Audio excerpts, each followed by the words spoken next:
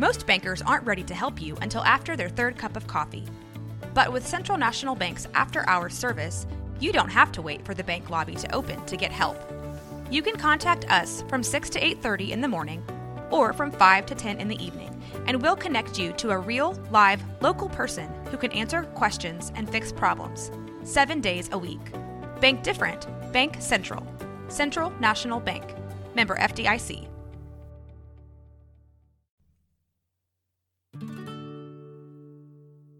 Welcome to Women's Hoops and Talks, the What podcast, where we are elevating the voice of women in basketball. I'm Tara. And I'm Cassidy. Thank you so much for listening today. We've got a great show coming up. Today we are joined by Brit, also known as Brit Robotista, on Twitter. She is an engineer living in the Bay Area who loves talking hoops. Brit, we're glad to have you on the show today. Great. It's awesome to be with you guys today. Before we get started and go too far, I want to remind everyone that they can follow Hoops and Talks podcast on Twitter at Hoops and Talks, and you can subscribe to the show in the Blazers Edge podcast feed on whatever platform you use to get your podcasts. So, Cassidy, do you have a warm-up question for us today? I do indeed. With the Blazers on this long road trip, I think they've been on the road for something like 14 or 17 days. Years, maybe. Yeah, it feels like it's been a billion years because it was coming off the All-Star break. But if you're going to pick two NBA players to go on a road trip with, who would you pick and why? Oh my gosh, that's such a good question. Britt, do you want to go first, or should I go first? I'll go ahead and go first. So I think based on the drama right now, it would never happen, but I think I would say LeBron James would be the first person, and then the second person would be, and it would have to be a current player. I guess I would say it would have to be Anthony Davis, just so that one, would they actually talk about any sort of contract related issues, and then two, just to see, how they actually act. Oh my God, that's amazing. Such an interesting pairing, which we may or may not have to get used to, I guess. Potentially, who knows? So you'd go with them both at the same time? Yes. Yeah. Mm-hmm. I wonder what it would be like traveling with LeBron. I do too. Yeah, I have no clue. I bet Anthony Davis is probably pretty quiet, but I would bet LeBron takes up a lot of room. Yes. I would think so. He'd always have good wine, though. How about you, Cassidy? I was back and forth through between a few answers, but I think I would have to go with Evan Turner, only because after seeing the elevator incident video, he was cracking me up in every single one of those videos. And I was like, this would be such a fun road trip. And then the other person I was thinking is, I just feel like Joel Embiid would be a great person to go on a road trip with. He's hilarious. So I would pick them. Yeah, I think that's a great idea, especially Joel. Yeah, I feel like great snacks would happen, fun music. I feel like it would be a good experience. So would you go with them both at the same time? Yes. Oh my, that would be so intense. It'd be a lot, but I think I'm a lot on a road trip too. So I think it's just a good combination of crazy, just a whole bunch of crazy in one car. I could totally see you in like a convertible driving, like you being in the front with the two of them, like in some sort of custom made backseat, just like kicking it out. But like, aren't you a little worried with all of the weird things that happened to Evan Turner that like something might go terribly awry? Oh my gosh. Yes, I'm quite accident prone myself. And so I considered not picking, but on my imaginary road trip, I think nothing is going to go wrong. Aim for the sky. Like, so Britt, I don't know, like in Portland, we're highly aware of all these crazy things that happened to Evan Turner. Like he had a dump truck fall in his swimming pool. Oh my gosh. He had he was like on the scene of a crash. Of course, he got stuck in the elevator the other day. So I'd be just a little scared to travel with him. So adds a little excitement. Who would you pick? Certainly me. I would pick, well, this is not going to shock anyone. I would pick Al-Farouq Aminu because he, like, when I follow him on, Instagram and Twitter, and he seems to like to go to art galleries. And I don't know much about art galleries, but like I think wherever we went, he would know the cool places to go. And I think it would be fun to go with somebody, who's really into that kind of thing and just learn a little bit more about it. And then just because like I'd be super shy about talking to any of them actually. And so having some sort of like a common thing that we could focus on, I think that would be like a good icebreaker for, giving us things to talk about anyway, at least until we got more familiar with each other. So I go with Al-Farouq Aminu so we could go travel art galleries. And then I would also choose Ed Davis because apparently he's a real foodie and he knows all the really good places to eat. Oh, that's a good one. Yeah, I mean, being a foodie is pretty awesome. So it'd be good to go with one that also, or someone who also is a foodie. Yeah, they apparently when Ed Davis was in Portland, the two of them used to like to go out to dinner together a lot. So I thought maybe I could just go along with that pairing, and that could be super fun. Well, we have an intensely nerdy topic to talk about today, and I'm so excited that I found someone who wanted to talk about it. We're going to be talking about the collective bargaining agreement today, which is super important and super central to how the NBA works. And like when people are talking about deals and trades and how much money people make, and like so much goes on is in the collective bargaining agreement that dictates how things work in this league that we love. And I kind of wanted to dig into a little bit and learn more about the CBA and kind of how it's structured and what are some of the things that it does. And I really wanted to find somebody new to talk to about it. And so I was so excited when I reached out to Brit and I was like, hey, you seem interested in the CBA. Would you be interested? And you were like right on it. So I was like, yes, I found somebody after my own heart who likes to talk about these things. So we are going to be talking about that. But before we get started, Brit, you want to tell us just a little bit about yourself and how you came to love basketball? Okay, so I guess just to be vague, I live in the California area. I work as an engineer. But previously I lived in Texas, and that's where I lived for the vast majority of my life. So as a result, when I got into basketball, it was around the time that my parents first moved from Texas to Texas from Colorado.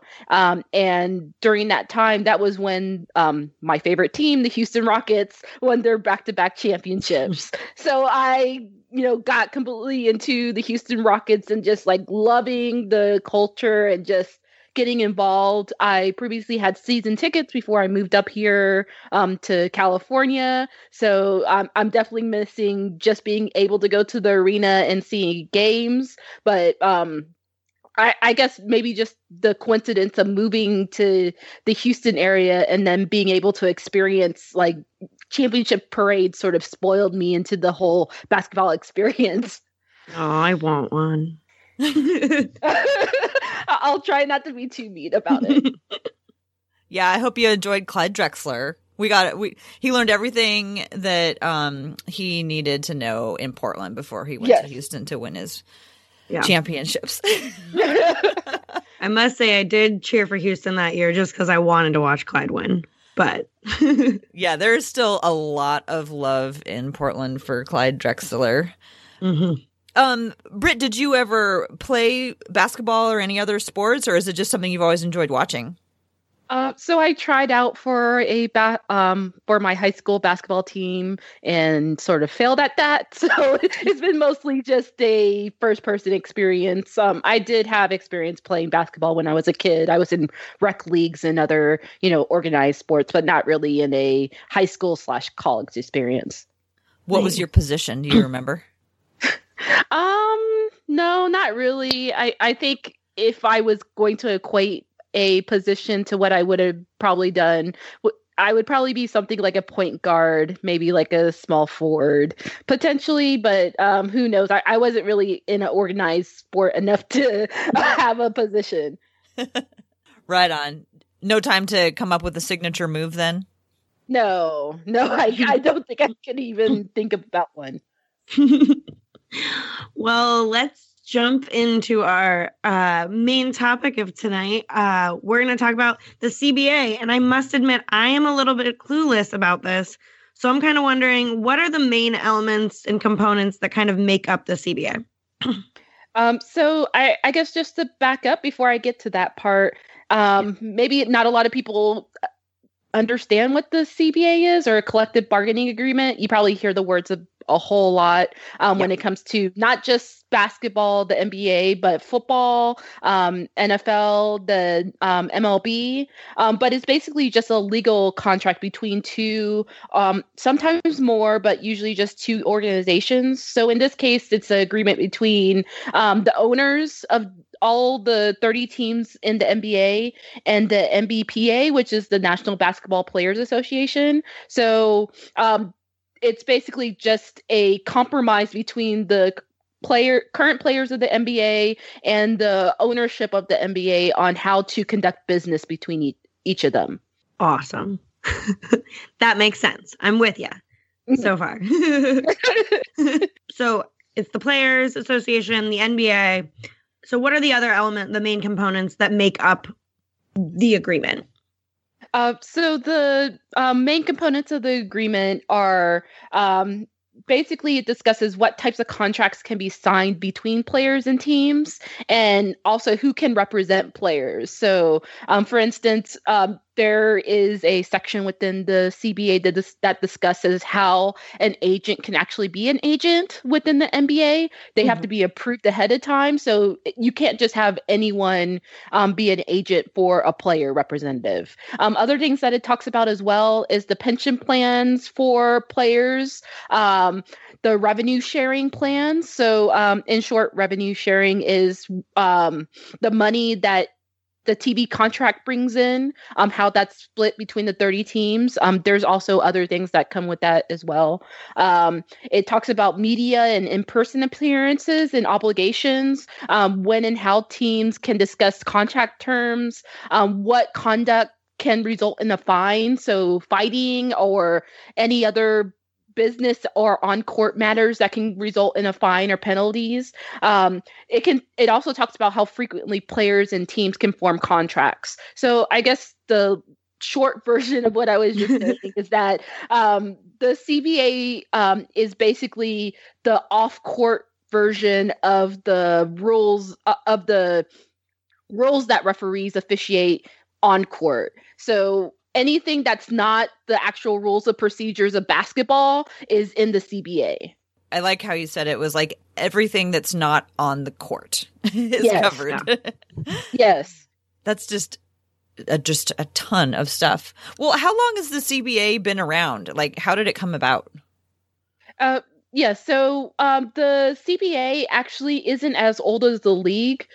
Initially, or at least the reason why the CBA was formed was back in the 1950s, there was not a players' union. So imagine that all the players would have to sign individual contracts, and then how the teams would act with those players would just be dependent on the player and the team itself. Bob Cousy, which is a Boston Celtics Hall of Fame point guard, he started organizing players because he realized, and a few other players realized, that, hey, this isn't necessarily fair how we're negotiating individually with these teams where they have a whole lot of individuals in the back, in the front office who can get, the best deal off of these players.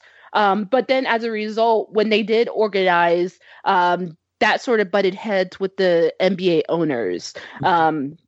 They initially, when the union was formed in 1954, it wasn't even acknowledged as a part of the league until 1957.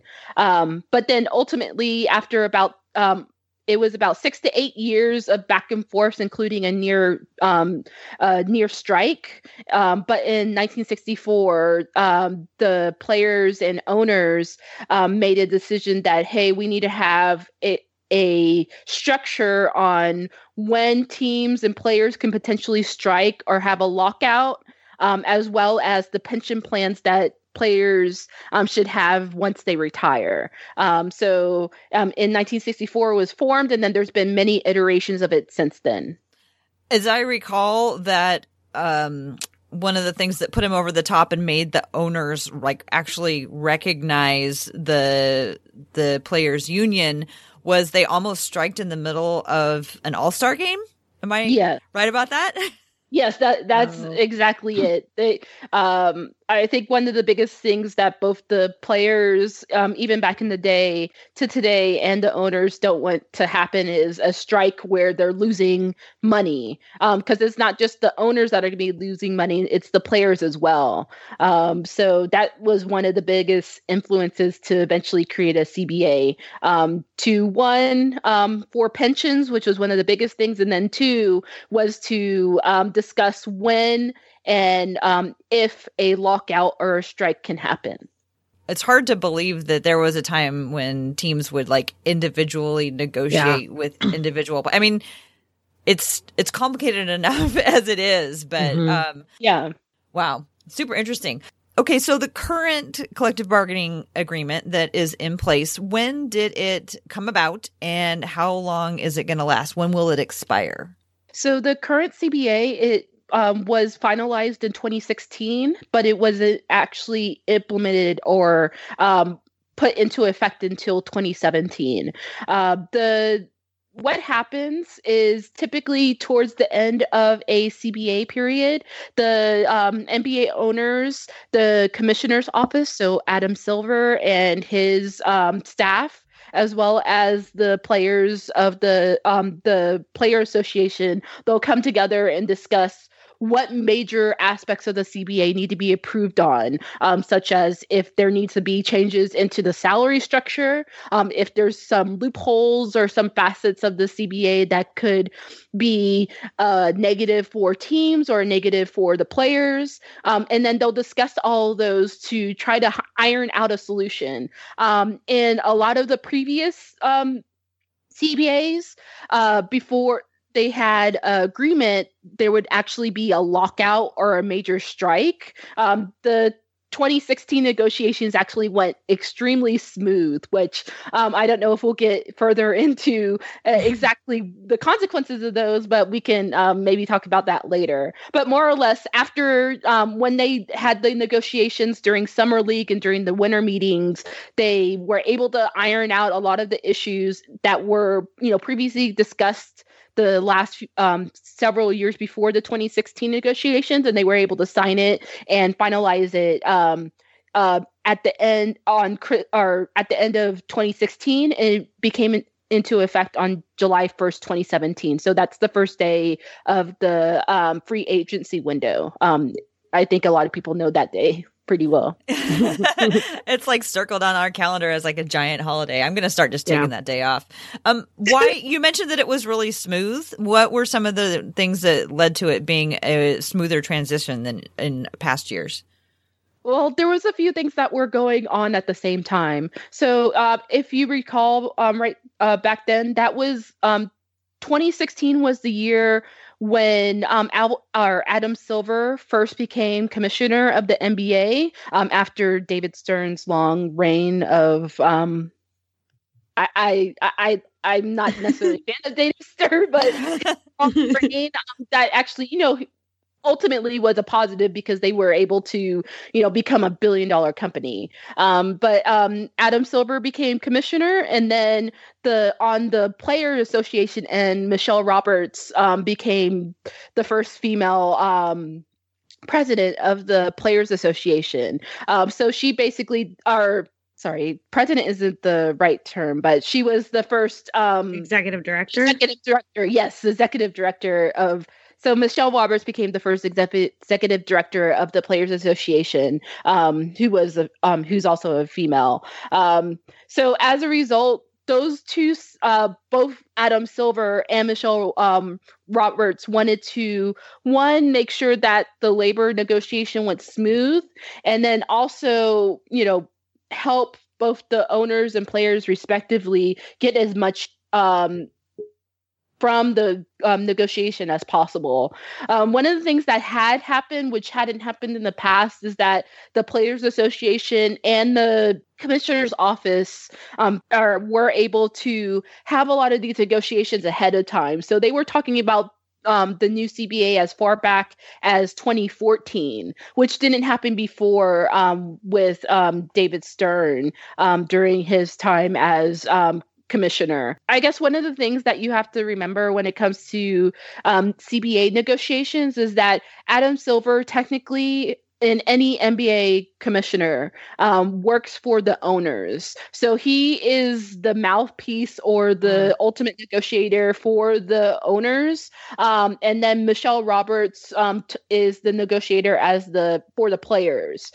So even though Adam Silver can have a say when it comes to, best options for the NBA collectively, when it comes to the actual finalization of the CBA and contracts and terms within the CBA, he has to get permissions from the owners or all 30 owners or a majority of the owners in order to make a decision on his end. And then on the players' side, they have a board of directors on the Players Association during 2016 that was led by Chris Paul as the president, and then LeBron James was the first vice president. When does the current one expire? So the current CBA expires in 2024. However, there is a mutual lockout or opt-out period. So that is happening happens in 2023. So that's when we can start hearing people talk about whether or not they're going to opt out and decide to renegotiate. Is that what happened? Like, what happens if they decide we want to start over again or whatever? What is that? What if they decide to opt out? What does that mean? So what it means is that either the players or the owners can go to whichever one did not initiate the opt-out and say that, hey, there's a lot of differences in the current CBA that we don't think will necessarily be able to, discuss before the end of the CBA. Let's go ahead and end the current CBA as it is right now, and get those negotiations going. So technically speaking, when it comes to the CBA, 2024 is supposed to be the time frame when they can actually negotiate. So if they do the mutual opt-out in 2023, that means that it just start a year earlier. So there's like a lot of talk right now about changing the age limit that people can enter the draft, and the new plans to pay a few players bigger money in the G League. Would this have to be renegotiated before it can take place with the CBA? Sorry. So I would say yes and no. Previously, those type of changes to the CBA would be put on the tabled, so put on hold until the next negotiation. But with the age restriction situation, which I guess just to back up if someone's not familiar, in the 90s, they changed the rules so that players did not have to wait until their third year of college to be eligible for the NBA. They made it so that you had to be, you could be 18 to enter the NBA. So for about a 10-year period, that's how LeBron James, Kobe Bryant, a lot of the Dwight Howard as another example, a lot of these relatively well-known or superstar level players were able to go to this NBA, even though they were, much younger than a lot of the other players at the time.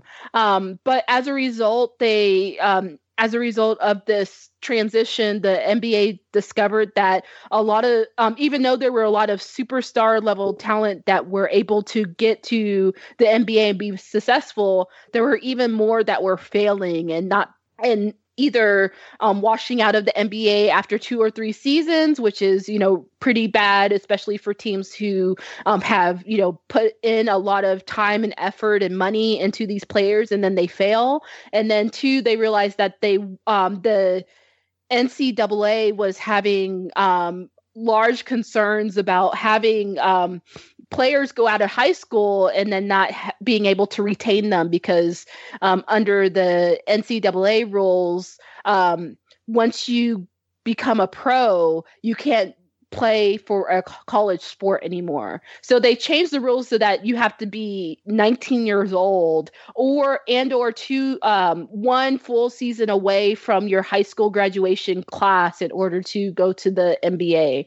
Now that they're changing it as a result of a lot of the NCAA scandals that have recently happened, the NBA and the Players Association have been more lenient about making that change. So typically you would see it happen in 2023 or 2024, them implementing those changes. But in the case of age restriction, it sounds like it's going to be implemented before the opt-out period in 2023, probably as soon as 2021 or 2022. But that's usually not the case. Most of the time, major changes to the CBA are held until the change or to the near the expiration of the CBA and rolled over to the new CBA period. So they would basically both sides would agree that they want to make it happen. They would sit down and outline all of the rules and what's going to happen, and then would both parties have to vote on it as an addendum or something like that? Yep, exactly. So a lot of the times when it comes to the addendums and the changes, it ultimately is both sides making an agreement on, when and if they will go ahead and have the change made. So, and this usually happens for smaller changes or changes that, or as a result of a rule that was either broken or discovered to be not as sufficient for what's going on. Usually, but like I said, usually bigger rules changes such as age requirements and other sort of rules that could be used as bargaining chips for one side or the other. They're usually held out until close to the negotiation time for the new CBA. So intriguing, especially with just kind of the pace with which the world seems to change these days. I mean, I guess one of the big things that happened recently was the new TV contract and all the TV contract money that came in, and that kind of collided with or maybe lit a fire under or I don't know. Yes. There's a lot of talk about that summer of 2016 with the renegotiation or whatever of the CBA, also all of the TV money. A lot of people talk about the summer of 2016. So what are some of the things that happened that were were especially intriguing, I guess, because of the TV money and because of the renegotiation or the reopening of the CBA? Yep. So I think there were three big events. One was an event that happened that was initially occurred in 2014, but didn't get implemented into 2016. And then the two other events that sort of caused the whole storm of issues that even come up today. So like you mentioned before, the TV contract is one of the biggest things. The TV contract between TNT, ESPN, and therefore ESPN's parent company, Disney, and the NBA, that was actually signed back in 2014, but didn't go into effect to 2016.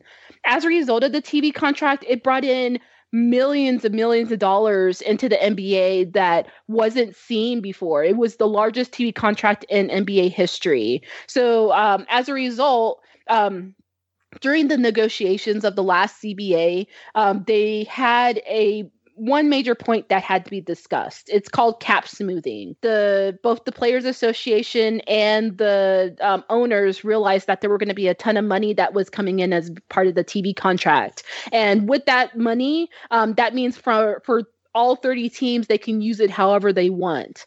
The cap smoothing would have allowed for that money to sort of be trickled in across multiple years. So I guess sort of like if you won the lottery in your state and they ask you if you want to have one lump sum or if you want to have multiple payments across like 20 or 30 years or something silly like that.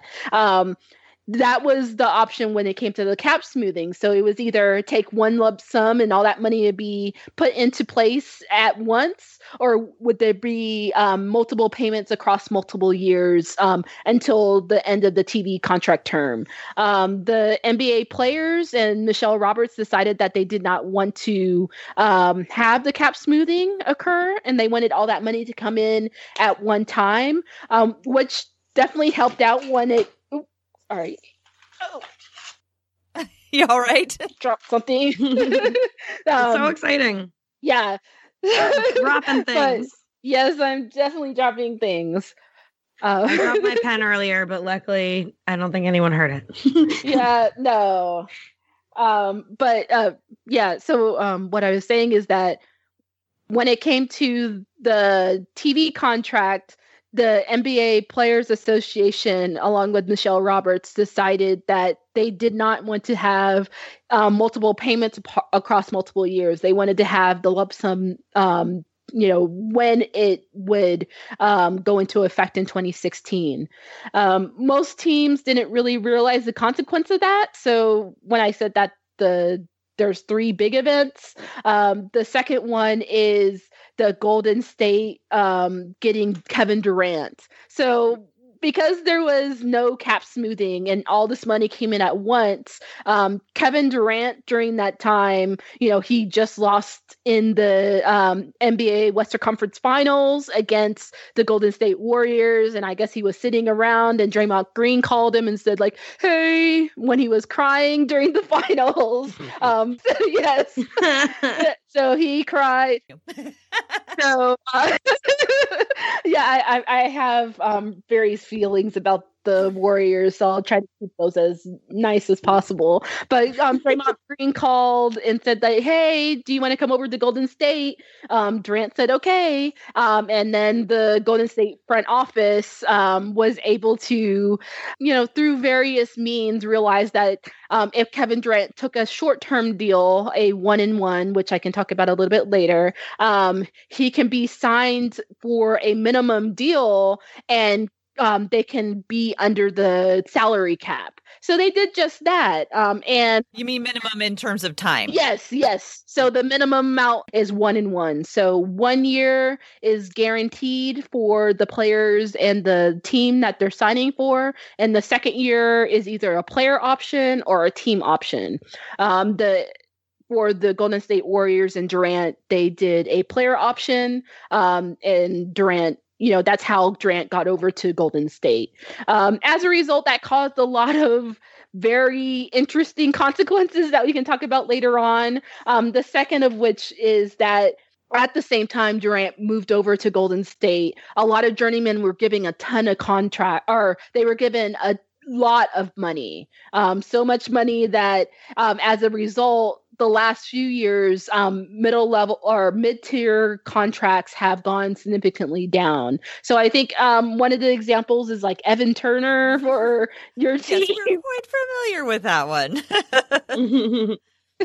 A few others as well. In Houston, for instance, Ryan Anderson was a player who had that contract.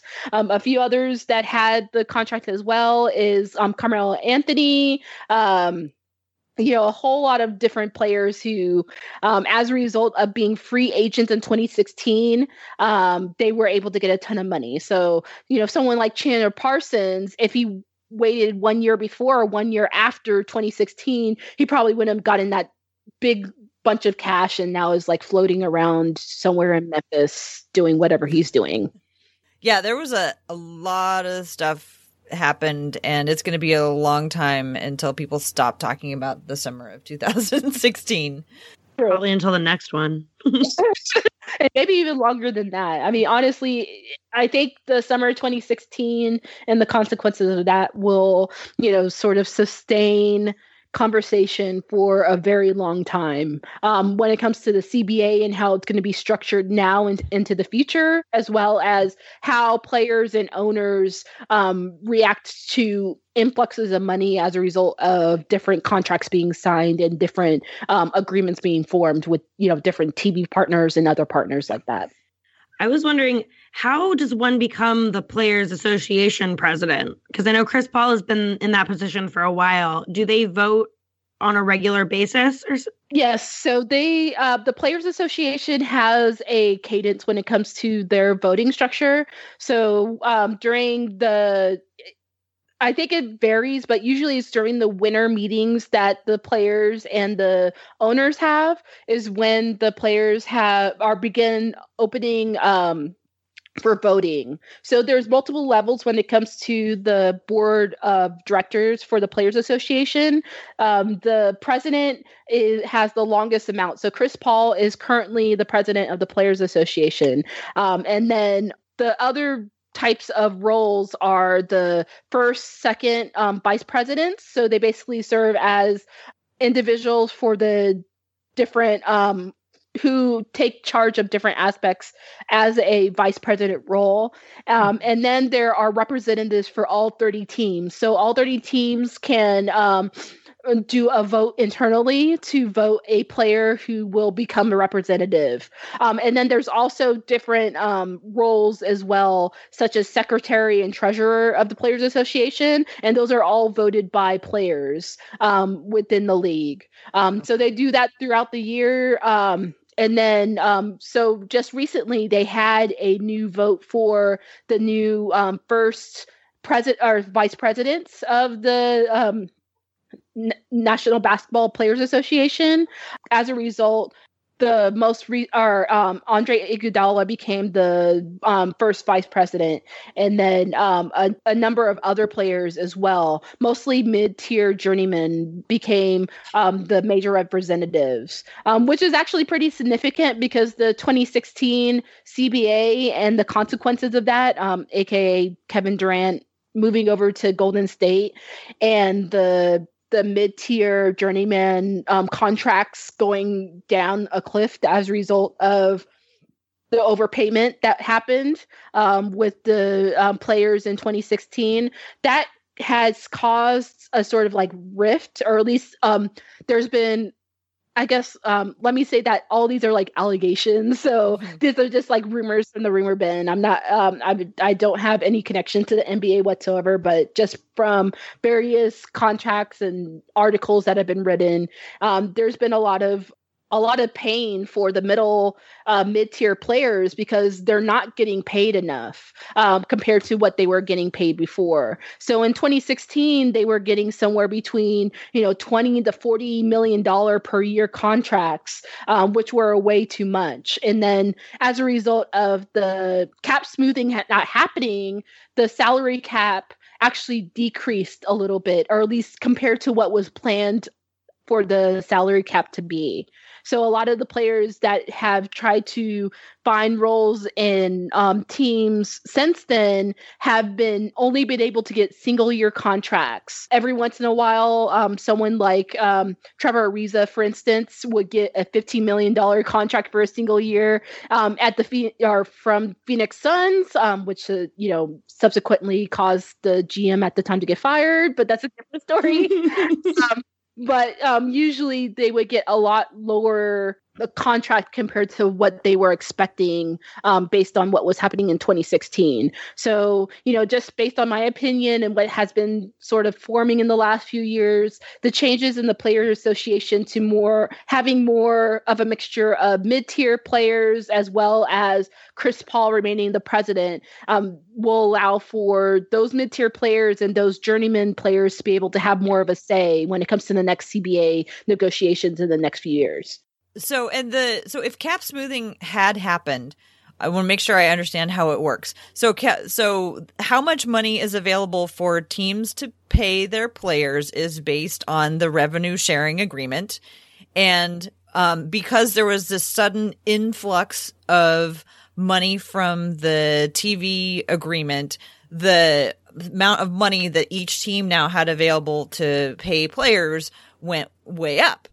And if they had chosen to do cap smoothing, it would have increased incrementally. And my guess would be that like the money that they weren't being allowed to spend that year would, eventually be added onto it at a later time or something like that. And so teams wouldn't have suddenly had $20 million to work with. They may have had, $5 or $10 million to work with, and they might not have gone out and given out these tremendous contracts. And in addition, they could have been able to count on a little bit more accurately how much money would be available, because they knew how much money they didn't spend the year before. But what instead happened was they actually took in less revenue the second year, and so the cap didn't grow as much as they had expected. So things got even tighter in that.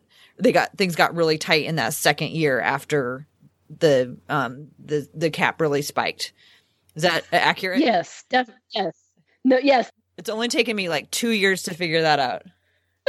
Yes. So I think I sort of put blame on both sides, maybe a little bit more on the players' side than the commissioner's office, because the commissioner's office / Adam Silver were promoting cap smoothing to happen. They had models and were, suggesting that, hey, if we did have this influx, there could be some adverse consequences. And that's actually a phrase that Adam Silver recently said during one of his press conferences, that the adverse consequences that weren't seen by all parties. So as a result of that, if they did incrementally increase the salary cap over a certain period of time, based on the TV deal, there probably would have been less of a chance that someone like Kevin Durant would go over to Golden State as the biggest example, or having these big, huge, gigantic contracts that were happening in 2016 and basically, chained most of the 30 teams in the NBA to very difficult contracts that that unfortunately didn't compare to the players, their playing experience and how they played on the court. So I think the Players Association and Michelle Roberts, when she was taking over, she wanted to give her best foot forward with the players. They wanted to show that, hey, we're a strong union, and we don't want to do something that could be against the players. So like I said, it's I would say like 70% of the issues that are going on are the players' fault, quote unquote. But I feel like, if they were able to model it well enough, I think the NBA front office or the NBA commissioner's office could have figured out a way to, show that, hey, even if they did a negotiation that, maybe said that 2/3 of it would go, 1 year, and then we would, sort of twinkle, or we would, put the rest of it through multiple years after that. That could have maybe helped out a little bit more than what ultimately happened. Well, what's done is done, but we've come, I think it's probably safe to say, and Cassidy, if you disagree, definitely chime in. Like, we in Portland have come to terms with Evan Turner and the contract. I love because him. He's so entertaining, and he's still playing. Of a lot of the contracts that people look at, sideways, a lot of those players are not playing or playing very little. So, Evan Turner still has the ball in his hands, and he's also like one of the most entertaining people in the league. And it is, after all, an entertainment league. Yes. Yes. And like you said, there are many players who got a contract in 2016 that aren't even playing right now. I mentioned Chandler Parsons earlier. He and the Grizzlies have sort of gone separate ways, but he hasn't been picked up because his whole salary would have to be picked up by another team. So the consequences for, the players that took those big contracts, initially it was good because they were getting a ton of money, but now it's basically causing these players to not even be able to play in the league because the different teams don't want to pick up a very expensive contract. It's a very frustrating situation, which I think will come into more prominence once the CBA or this current CBA cycle comes near the expiration date. So speaking of Blazers, we talked a little bit about Evan Turner, but I'm wondering, Damian Lillard's contract expires in 2021. And what are some of the things in the CBA that are going to be important for those of us in Portland who are invested in where he ends up? Or I guess across the league, everyone's invested. Yes. So, yeah. Please stay. Yeah, so I guess I can give my sort of, here's the two major things that could happen. And then here are some like speed bumps that could be on the way. AKA like a LeBron situation with Anthony Davis or something like that. But I'll give the good news first. So I think we're all aware of a Supermax. So the proper name of the Supermax is a designated player exception. The Supermax allows for teams to designate a single player. Technically, you can have more than that, but if you have more than like 2 or 3, you'll basically max out your salary cap, and then you won't have any room to have any additional players. So it's usually 1 to 2 players who have met the requirements for the Supermax. So to meet the requirements, you have to be entering the 8th or 9th season of your career. So right now, Damian Lillard, if I can talk, is currently in his 7th season. So next year, he'll actually be eligible for going to the Supermax. You have to be on your current team that signed you from the draft, or be traded to the current team during the player's rookie scale contract. Of course, for Dame, he was drafted to the Portland Trail Blazers, so he is eligible that way. In other teams, you may know that Chris Paul, who plays for the Houston Rockets, he was given a max deal, but the reason why he is not eligible for a super max deal is because he wasn't on his rookie scale contract, and he wasn't traded during his rookie scale contract. And then of course he's on his 3rd team since he was drafted for with the New Orleans Hornets at the time, which are now the New Orleans Pelicans, which is like, I always get confused about which one was which during those years. But then there's also, once you meet those 2 major criteria, so if you don't meet, those are both ands. So if you don't meet either one, or you have to meet both the first and second criteria that I mentioned. So being in your 8th or 9th season, or and then being with your current team, or traded to your current team in your current rookie scale contract. And then if you hit those criteria, then there's this third criteria that breaks down into 3 parts. So in a 3-year period, right before you go up for the Supermax, you have to make one of these you have to hit one of these goals. You have to make one all NBA team in at least one of the 3 seasons that before your Supermax. So Damian, he already has an all NBA team, I think the last 3 years or so. So he already meets this, and the rest of it doesn't apply because he's okay with that. If he didn't do that, then he would need to be selected as Defensive Player of the Year in 2 of the last 3 seasons before going up for the Supermax, or he would have to be selected as MVP. So in that situation, an example of someone who recently signed the Supermax was James Harden, also from the Houston Rockets. He was traded to Houston on his rookie scale contract. So, even though he wasn't originally a Houston Rockets player that was selected in the draft, he still was able to be able to go to the Supermax. And then he was entering his 9th season at the time. He's now in his 10th season. And then as a result, if you get all those criteria, which I mentioned, which is like a whole bunch, you can, team can say that, hey, we're going to designate you as a player that can go for the Supermax, and you can sign that deal. So that deal is anywhere between 5 to 7 years, and then it's $200 million max. So it's the highest contract that a player can get that is not in their 10th year or greater, playing in the NBA. So Chris Paul is on a max and James Harden is on a super max. Is that correct? Yes. I did not know that. Correct.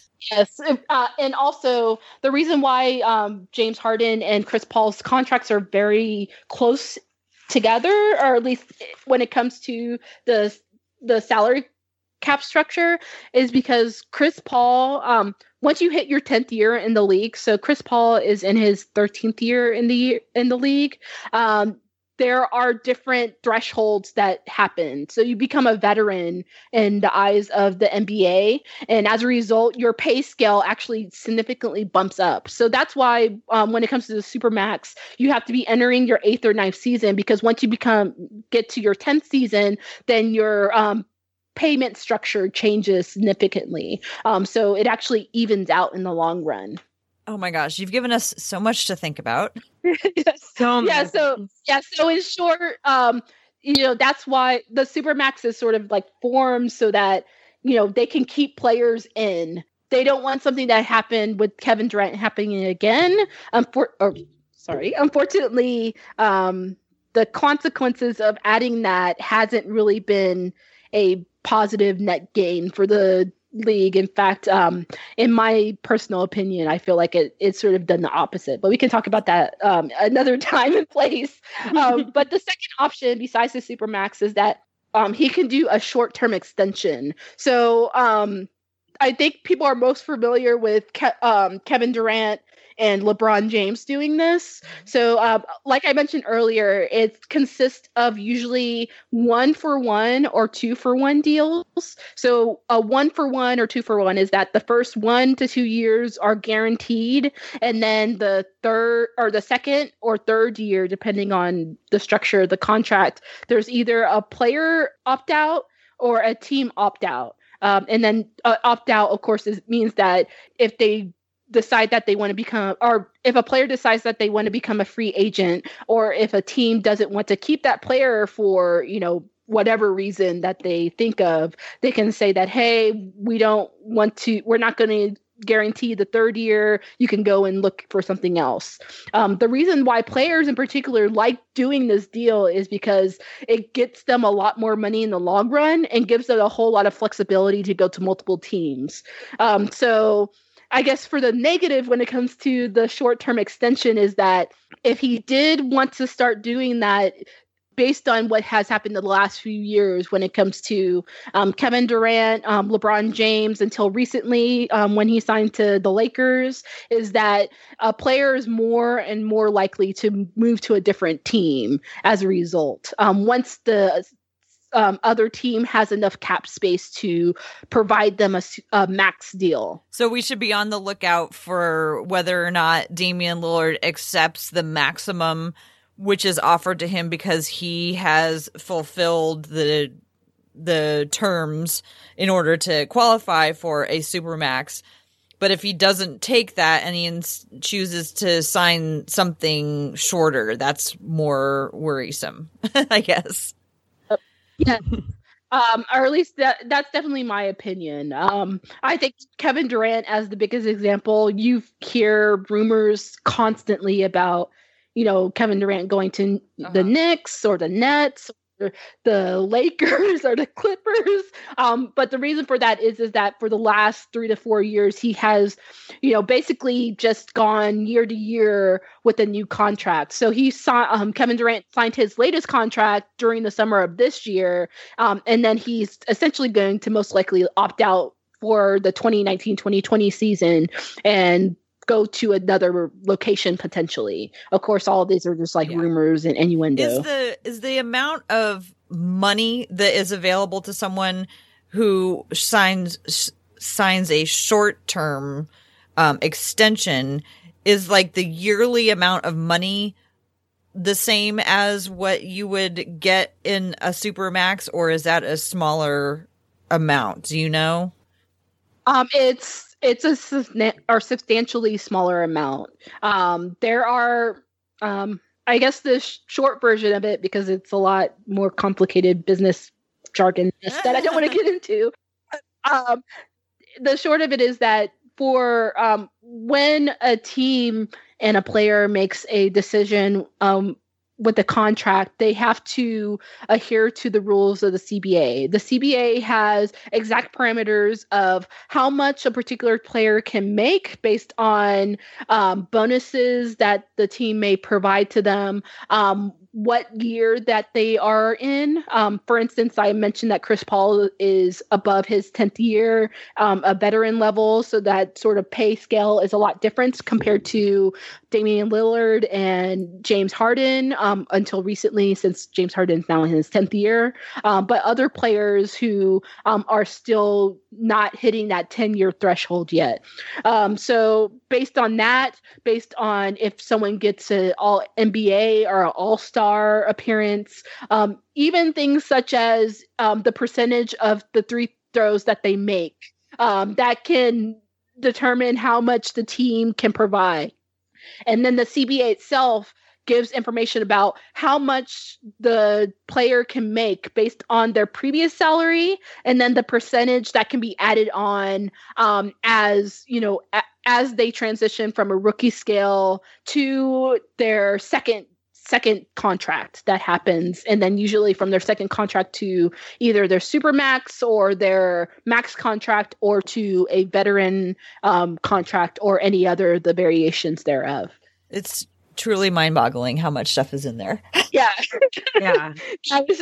I probably talk all day just from that particular aspect. All I can say is that it's very complicated, and that's why, people like Daryl Morey or Danny Ainge make a whole lot of money, and I relatively do not. Well, I think this has been a fabulous introduction to the CBA, and we can mull it over and think about it as the season starts to wind up, as most teams are playing their last 20 games.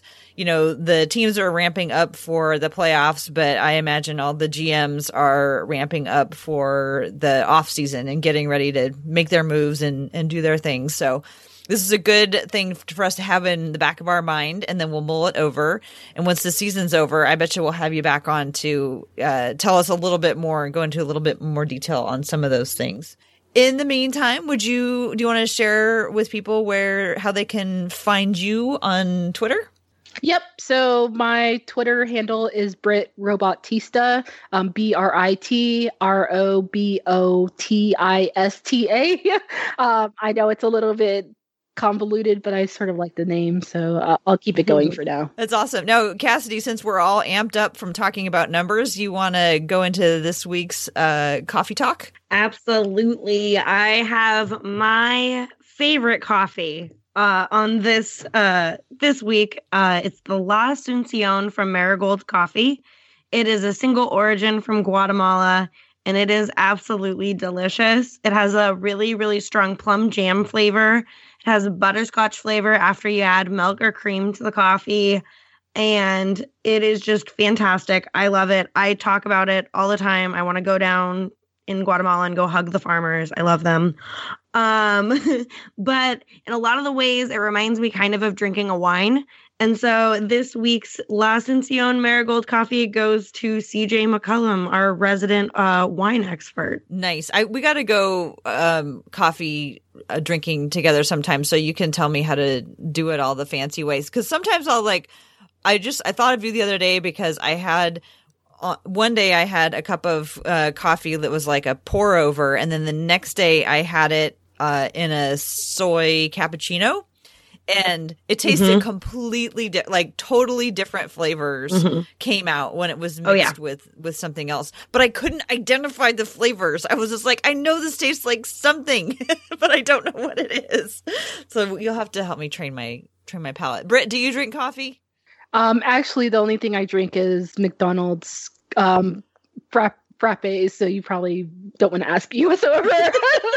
Well, we can help you. You'll have to come up and visit us in Portland, and we'll take you to some fancy coffee. Okay. Okay. I mean, I've never had a good experience with coffee, so maybe I just need to go somewhere that actually has decent coffee. Well, it's like the whole ritual of the thing for me anyway. It's just like, because in Portland, I go to places like where they make the pour over like right in front of you and you can watch them do it. And I love the little things that they pour the water out, have these long, skinny things, and they sprinkle the water all over the place. I don't know. It's just, I find it really fun. And I love the process of it, or watching them steam it or whatever. I think it's really fun. So you'll have to come up and see us sometime in Portland and go to the fancy coffee places, or we could go to tea or whatever. Yeah, maybe during a Rockets versus Portland game. Maybe there is a high chance that they could play during the playoffs, and then in that case, I probably won't be able to talk to you for a couple of weeks. We'll see. Fair enough. If you come up here, you'll have to put up with a lot of .9 talk. Okay. A lot of it, because that's pretty much like, we were already going to fall in love with Damian Lillard anyway, but that really sealed the deal. Yeah. I don't remember that, so we can't. Well, we do. Blocking things from our memories. Well, anyway, that's going to do it for this edition of the Women's Hoops and Talks podcast. One more time, I am Tara Bowen Biggs. I can be found on Twitter at TCBBIGGS. You can follow the podcast at Hoops and Talks on Twitter. You can send us an email, and that would be hoopsandtalks@gmail.com. Let us know what you think. Let us know if there's anyone you think we should be talking to. You can find the podcast in the Blazers Edge podcast feed. So go to your favorite podcast app and subscribe to Blazers Edge. And on Thursdays, you will find Women's Hoops and Talks episodes. Cassidy, why don't you tell folks where they can find you and take us out of here? You can find me at Cassidy Gemmet, CassidyGemmet. Let me plug, we have our next Women's Hoops and Talks meetup is coming up soon. Absolutely.